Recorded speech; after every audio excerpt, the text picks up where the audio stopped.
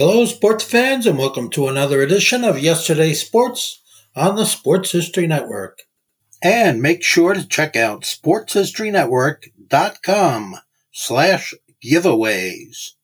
I have two signed books I'm giving away. One is titled No Nonsense Old School Weight Training, and the other is Reliving 1970s Old School Football. This podcast is part of the Sports History Network, your headquarters for the yesteryear of your favorite sport. You can learn more at sportshistorynetwork.com. Qualifying for and playing in the Masters is a huge accomplishment. Of course, playing on the PGA Tour is a huge accomplishment. To have the talent to play in Major League Baseball is incredible. Think about all the dreams that die in the minor leagues. Now, think about the talent one must possess to play in the majors, play in the World Series, play on the PGA Tour, and to qualify for the Masters. Only one man has ever done so. And next, on Sports Forgotten Heroes, we're going to talk about that guy, Sam Bird. This is Sports Forgotten Heroes, a tribute to the stars who shaped the games we love to watch and the games we love to play. Stars who provided us with many thrills, but when their time was up, they faded away. We'll take a look back at their spectacular careers, their moments of fame, even if it was just for one season or just one game. And now, here's your host, Warren Rogan. Hello and welcome to Sports Forgotten Heroes, episode number 119, Sam Bird. What an incredible story. What an amazing career. Not only did he play in the majors, he was Babe Ruth's backup. He played for the New York Yankees, was solid off the bench, did well when he got a chance to start, played for 6 seasons with the Yankees and 2 with the Cincinnati Reds.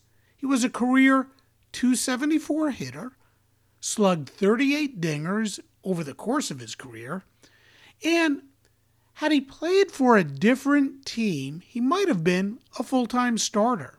However, if that had happened, perhaps Sam would have never realized his second career, that of being a professional golfer on the PGA Tour, where he became the first and only man in history to play in the Masters after having appeared in a baseball World Series.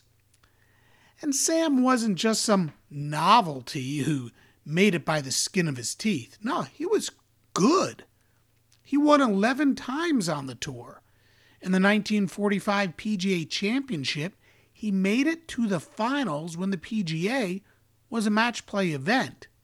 He made it against Byron Nelson, losing 4-3, and to his credit, he won the Greater Greensboro Open, the Chicago Victory National Open, the Texas Open where he beat Nelson by 1 stroke, and he also won on the Senior PGA Tour. A remarkable career on the golf course. And on the baseball diamond, he also had some pretty amazing highlights.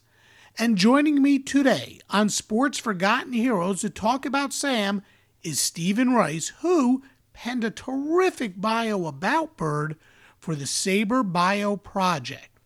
A lot of research went into this bio, and for those who don't know, the Saber Bio Project is a massive undertaking by the Society of Baseball Research, where the goal is to have a bio written about as many baseball players as possible. Today, there are thousands. Now, before I get to my conversation with Stephen, just a few friendly reminders. Please follow Sports Forgotten Heroes on Twitter at SportsFHeroes. Look for the Sports Forgotten Heroes page on Facebook. Check out the website, sportsfh.com. And if you listen on Apple Podcasts, please give Sports Forgotten Heroes a 5-star rating. And if you're feeling up to it, please write a short review as well. If you want to get in touch with me, please email at sportsfh.info@gmail.com. That's sportsfh fh.info@gmail.com. And as always, thank you for your support. Hey, one last note. For more sports history, please check out the Sports History Network, of which Sports Forgotten Heroes is a proud member. That's the sportshistorynetwork.com. Okay, now let's get into today's show about Sam Bird with my guest, Stephen Rice. And joining me now on Sports Forgotten Heroes is Stephen Rice. Steve, welcome to the podcast. Hey, man, really interested in Sam Bird. He's quite the interesting topic because when you think of two sport stars, most of the time you would think of guys like a Deion Sanders, who was so good in baseball and football, and Bo Jackson, who, is the poster boy for two sport stars. But there are many others. Dave DeBusschere comes to mind, and Danny Ainge played baseball for the Blue Jays and basketball for the Celtics. Brian Jordan, Ernie Nevers, Gene Conley. They all played in two major professional sport leagues. But then there's Sam Bird. Tell us about who Sam was and what makes his story so unique.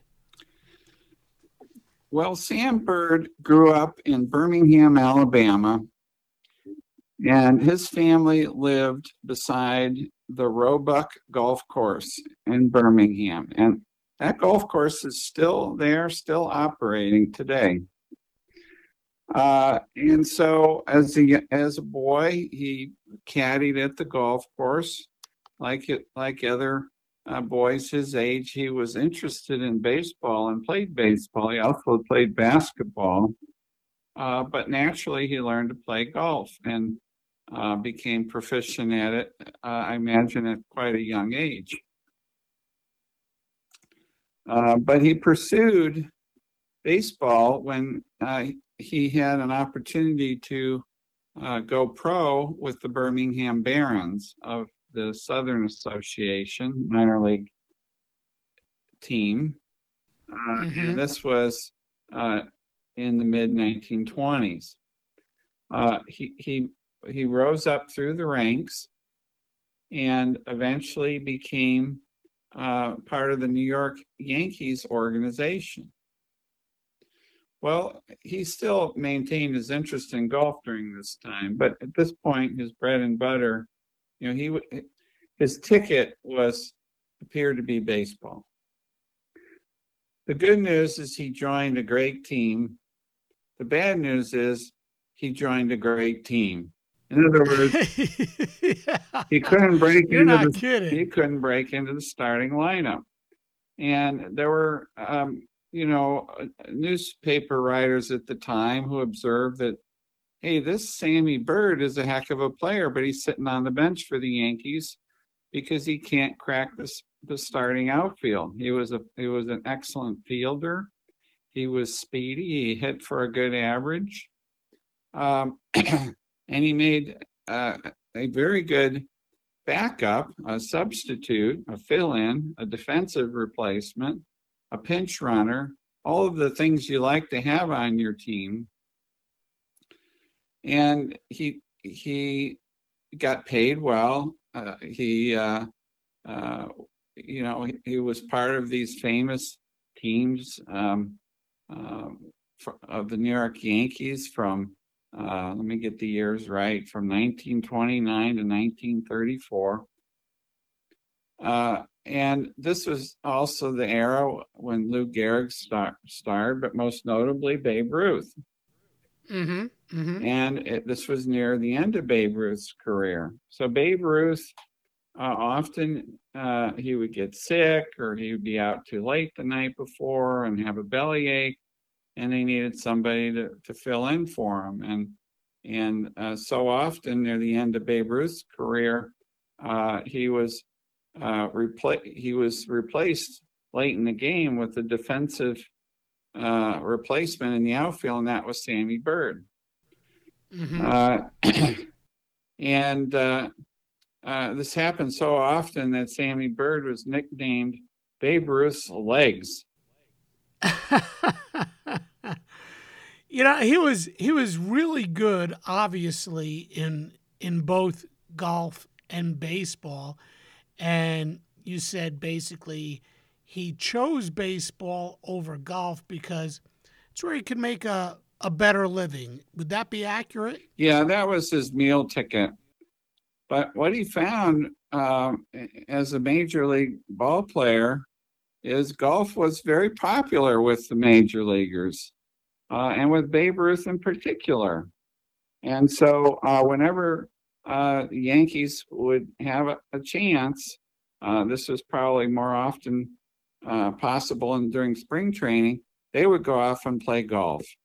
And Babe Ruth loved to play golf, and most people would have said Babe Ruth was one of the best golfers among major leaguers, but he wasn't as good as Sammy Byrd. So it's kind of humorous. So Byrd was considered Babe Ruth's understudy in the Yankee outfield, but on the golf course, Ruth was second fiddle to Byrd. Ruth wasn't second fiddle to many people in just about anything, but wow, you know, second fiddle to his second fiddle is saying something. Let's look at Sam's baseball career. Let's start there.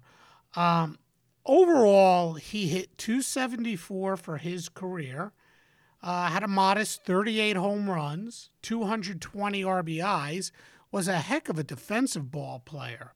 He started his career, like you said, in 1929 with the Yankees, and he ended his career in 1936 with the Cincinnati Reds.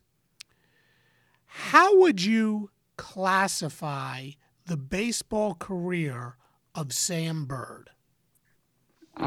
He was a reserve. They would have called him a reserve outfielder and pinch hitter.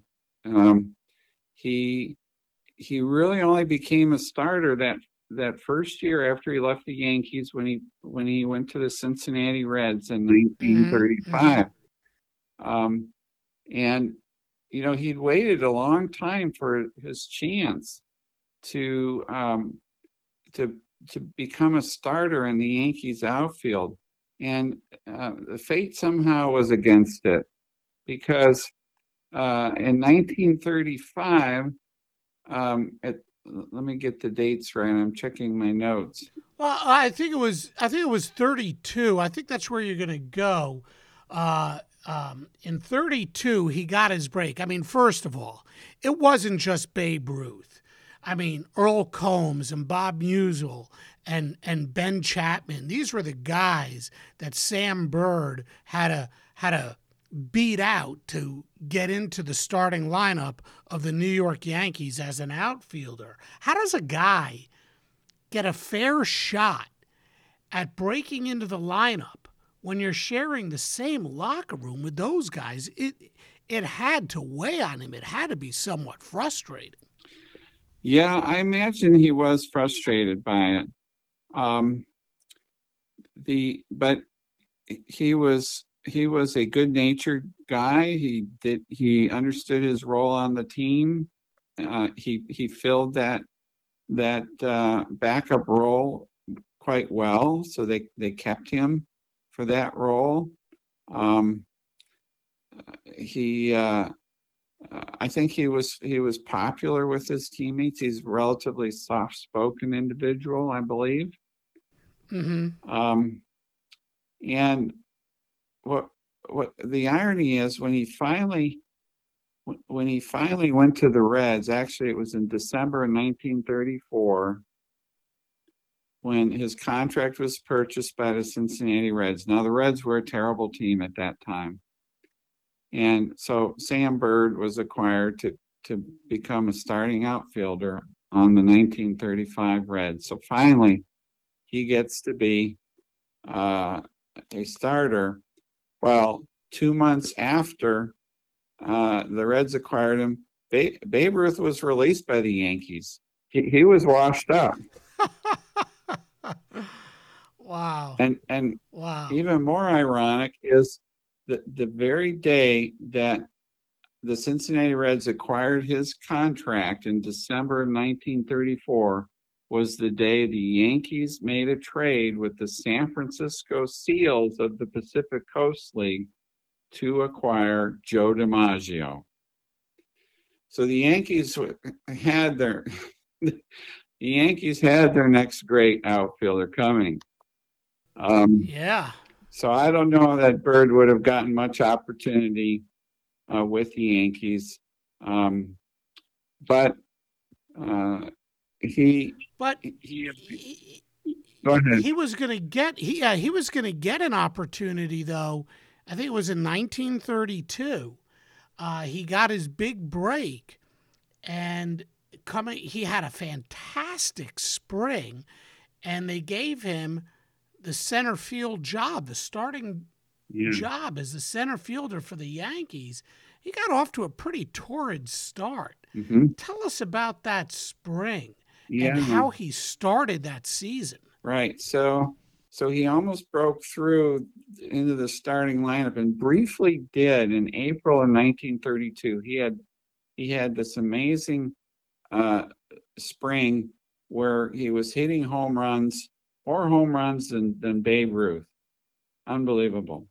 And he started in center field from April 12th to April 23rd of 1932. He hit 389 with 4 home runs in 8 games. But he ran into some health problems. He had sinus problems, and he ended up back on the bench. Now he returned to the starting lineup in September of that year for 15 games. Briefly, I guess when one of the regulars was injured. And again, he excelled, hit 343 in that stretch. The Yankees won the pennant, but their starting outfield in the World Series was Babe Ruth, Earl Combs, and Ben Chapman. And Sammy Bird got to play in the last inning of the last game as a defensive replacement for Ruth in the outfield. So he made a token appearance. But that was enough for him later when he became a pro golfer and competed in the Masters. He is still today the only man to have appeared in the World Series and played golf in the famous Masters tournament. Yeah, it's such a unique combination, excelling in golf and excelling in baseball, but you just gotta sit there and think to yourself, this guy had so much talent as a baseball player, and he couldn't break through. And you're saying he was a very soft-spoken person. I just wonder how much, if he ever expressed any displeasure with his situation as a baseball player. I didn't see any evidence of that. So after the 1 year with the Reds, in which he was a starter, even the Reds moved him to a backup role in 1936. And then they traded him to the St. Louis Cardinals organization, who wanted to demote him to the Rochester Red Wings, Rochester, New York team of the International League. Well, Bird at this point decided, I'm not going to do that. Now's my time. I'm going to pursue pro golf. And he had been told by top golfers of that era, Bobby Jones, Tommy Armour, famous names, that if he focused on golf, he could be a successful pro golfer. So this was his chance finally. When baseball kind of gave up on him, he decided he was going to pursue professional golf. And he didn't hit it big on the pro golf circuit immediately. But by 1941, he was competing at the highest level. And he finished third in the Masters in 1941 and fourth in 1942. Yeah, before we get into all that though, let's just head back to the baseball diamond for a moment. So he plays 29, 30, 31, 32 with the Yankees. He was a major league reserve for 4 years before, I guess, he got the golf itch. During those 4 years, did you find any evidence that he was still working on his golf game, working on his golf swing, and during the off season, or for that matter, during the season, was he playing in any tournaments? Okay, he definitely was playing golf during those early years of his career, and he would go out with Babe Ruth and other Yankees, go golfing whenever they could. But he wasn't golfing enough to really hone his game. His first pro golfing tournament, professional tournament, was at Pinehurst, North Carolina in November 1933. So that was perhaps when he was ready to put his toe in the water and say, let me see how I can do against the pros. And and that December, the pros, they gasped at his 300-yard tee shots. They were amazed. And Tommy Armour, Armour, famous golfer of the era, he said, I believe he can hit Bird can hit a golf ball as far as anyone now living. And I also believe with a little more chance to play and practice, he would be one of the true stars of the game. So that's the encouragement he got near the end of 1933. But he wasn't ready to give up on baseball until after the 1936 season, when he got traded to the Cardinals organization. They wanted to send him to the minors. He didn't want to go to the minors. The Cardinals said, well, we'll keep you as a bench player on the major league team. No, he didn't want to do that anymore. It was time to try a career in professional golf. Mm-hmm. Well, in that 33 tournament, where Jones said the guy could hit the ball, a mile, and Armour said he could hit it farther than anyone. Armour also said that he had one of the most beautiful or best golf swings he had ever seen. So what I'm wondering is there any evidence, or did you ever read anything besides those quotes from Jones and Armour, which could be enough evidence that had Sam played golf instead of baseball, could he have been one of the best to play golf during that time? He might have been. So we look at his ages during those years he played for the Yankees. He played for the Yankees from age 21 to 26. So those are pretty, prime years for up and coming pro golfers. And so he wasn't really developing as a pro golfer at that time. So yeah, maybe by splitting his attention between baseball and golf, he didn't get to be a real star in either. But I think he made up for it after his baseball career, because he did, by the early 40s, he was considered one of the top golfers. Yeah, no doubt about it.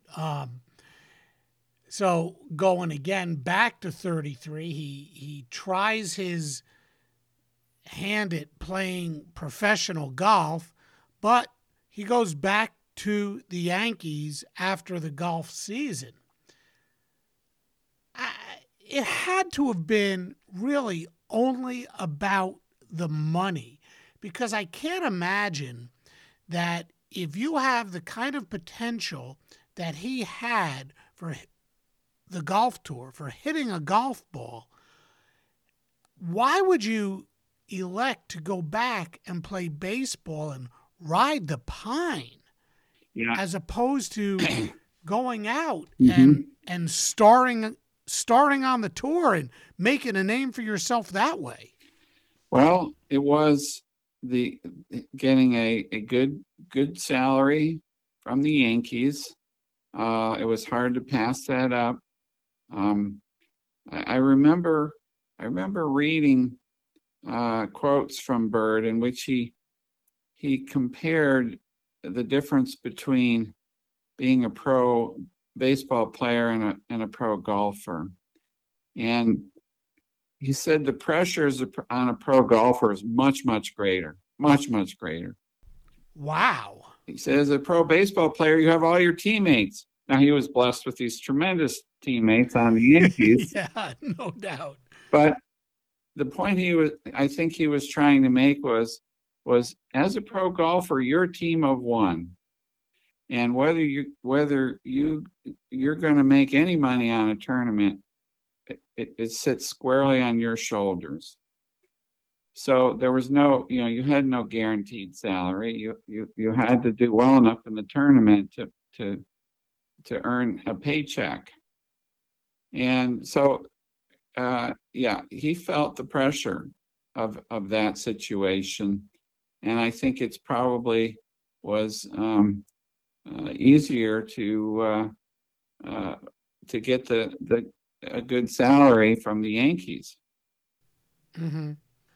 Well, with the Yankees, after the 1934 season, his sixth with the Yankees, in which he hit .281 overall, he finally got his break when Cincinnati purchased his contract. He went to the Reds, and he became a full-time player. Listen to these numbers. Played in 121 games. He came to the plate. Well, he had 416 at-bats, hit 9 home runs, knocked in 52. He hit .262 overall. I mean, he was a solid ball player.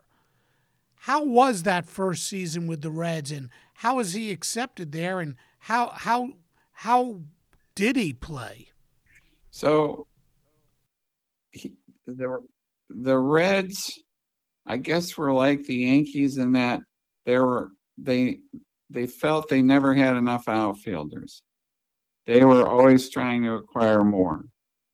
So his time as a starter was relatively short, and this was in part due to the fact that the Reds acquired a future Hall of Famer, Kai Kyler, as another outfielder for the team. And so that eventually cut into Bird's playing time in the outfield when Kyler joined the team. Yeah, it's really amazing because Bird had a decent season with the Reds in 1935. And I guess the Reds, and he wasn't that old. I mean, he was all of 27 years old in 1935. So he's in the prime of his career. He's finally getting a shot. The disappointment at this point must have been, there had to have been disappointment. He gets a chance to play, and it's not like he didn't play well. And then in 36, he only appears in 59 games, hits .248 with 2 home runs and 13 ribbies. And after that season, that's when he goes on, the Reds and leaves the Reds for the Cardinals. And the Cardinals want to demote him. And he says, you know what? I've had enough. But before he went to the Cardinals, he did have a couple of pretty big highlights. And one heck of a night on May 23rd, 1936. If I got this right, he did something that no player had ever done before him. Can you tell us about that? So, yes, indeed. So it was the bottom of the ninth in Cincinnati, and the Reds were trailing the Pittsburgh Pirates 3-0, and the bases were loaded. And the Reds manager, Chuck Dressen, sent Bird in to pinch hit.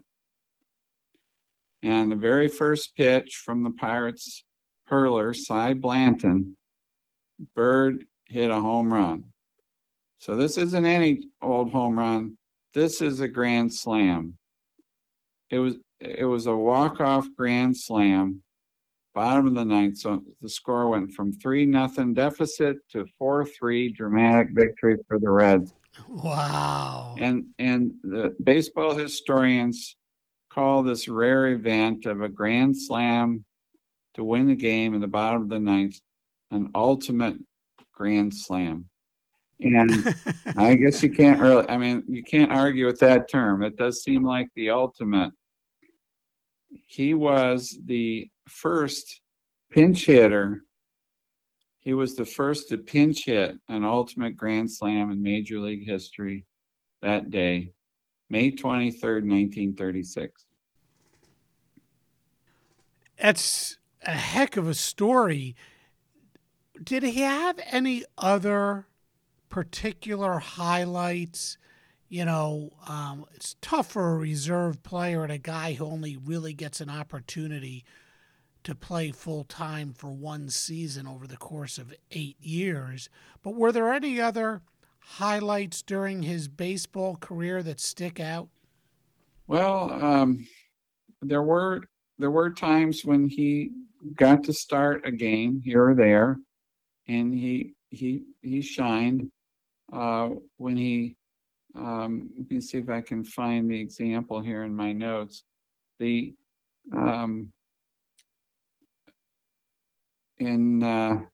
his rookie season of 1929, he filled in for a sick Babe Ruth for about 17-day period. And he had 321. He made only 1 error and 40 chances in right field. And there was one game against the Chicago White Sox. Sports writer Irving Vaughn praised Bird's fielding in right field and noted that it was quite an upgrade over Babe Ruth's fielding. Vaughn wrote, on 3 occasions, Bird flag drives that the ponderous Babe would have been forced to welcome on the first hop. So, yeah, Bird was Babe Ruth's legs out there defensively helping the Yankees in the late innings.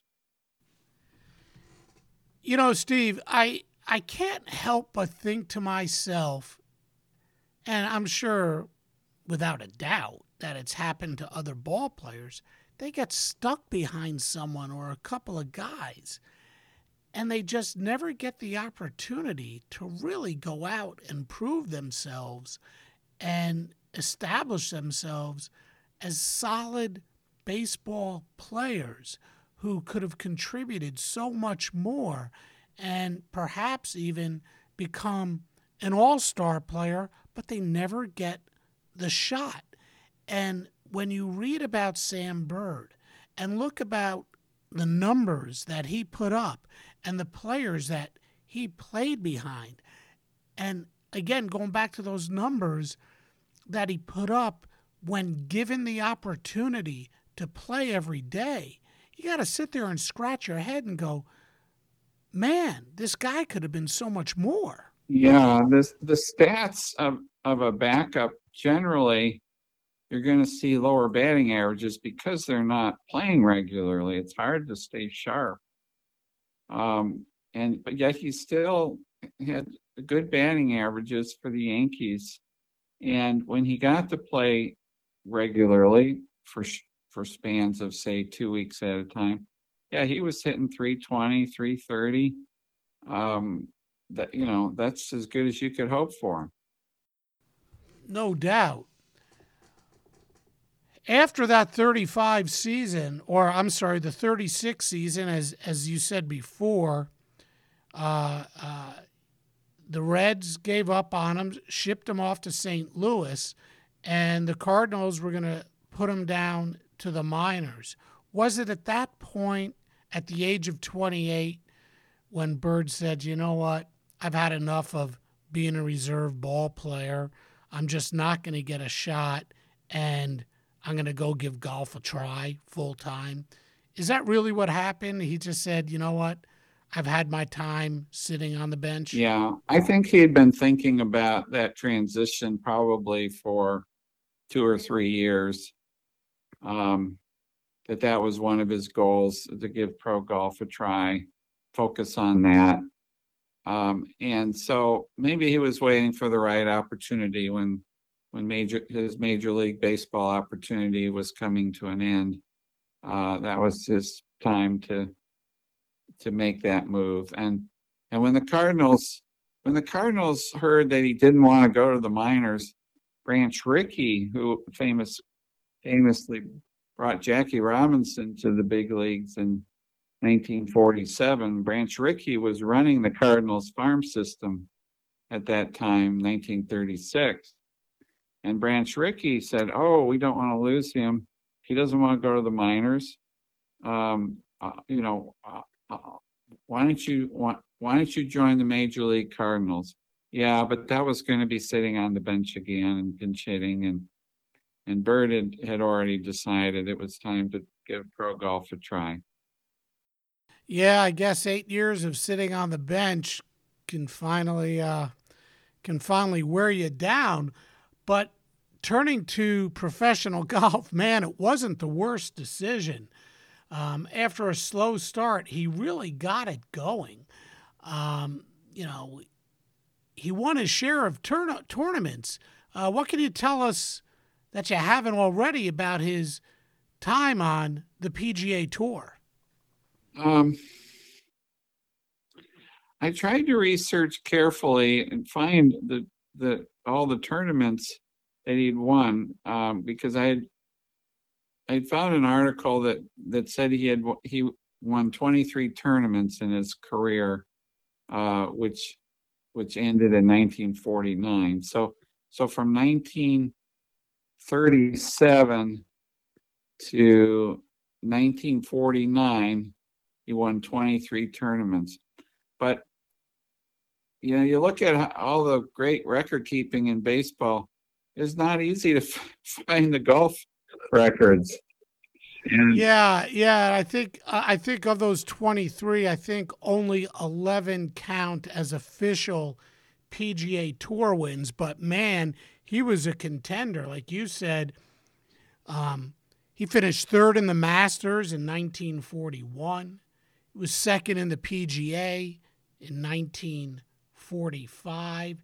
He did play in the U.S. Open a couple times. His best finish was 16th in 1939. And man, he beat some pretty big names in the tournaments he did win. And 1942, the Greater Greensboro Open, he finished ahead of Ben Hogan, and Lloyd Mangrum. In 43, he won the Chicago Victory National Open. Finishing second was Craig Wood, and he was 5 strokes back of Bird.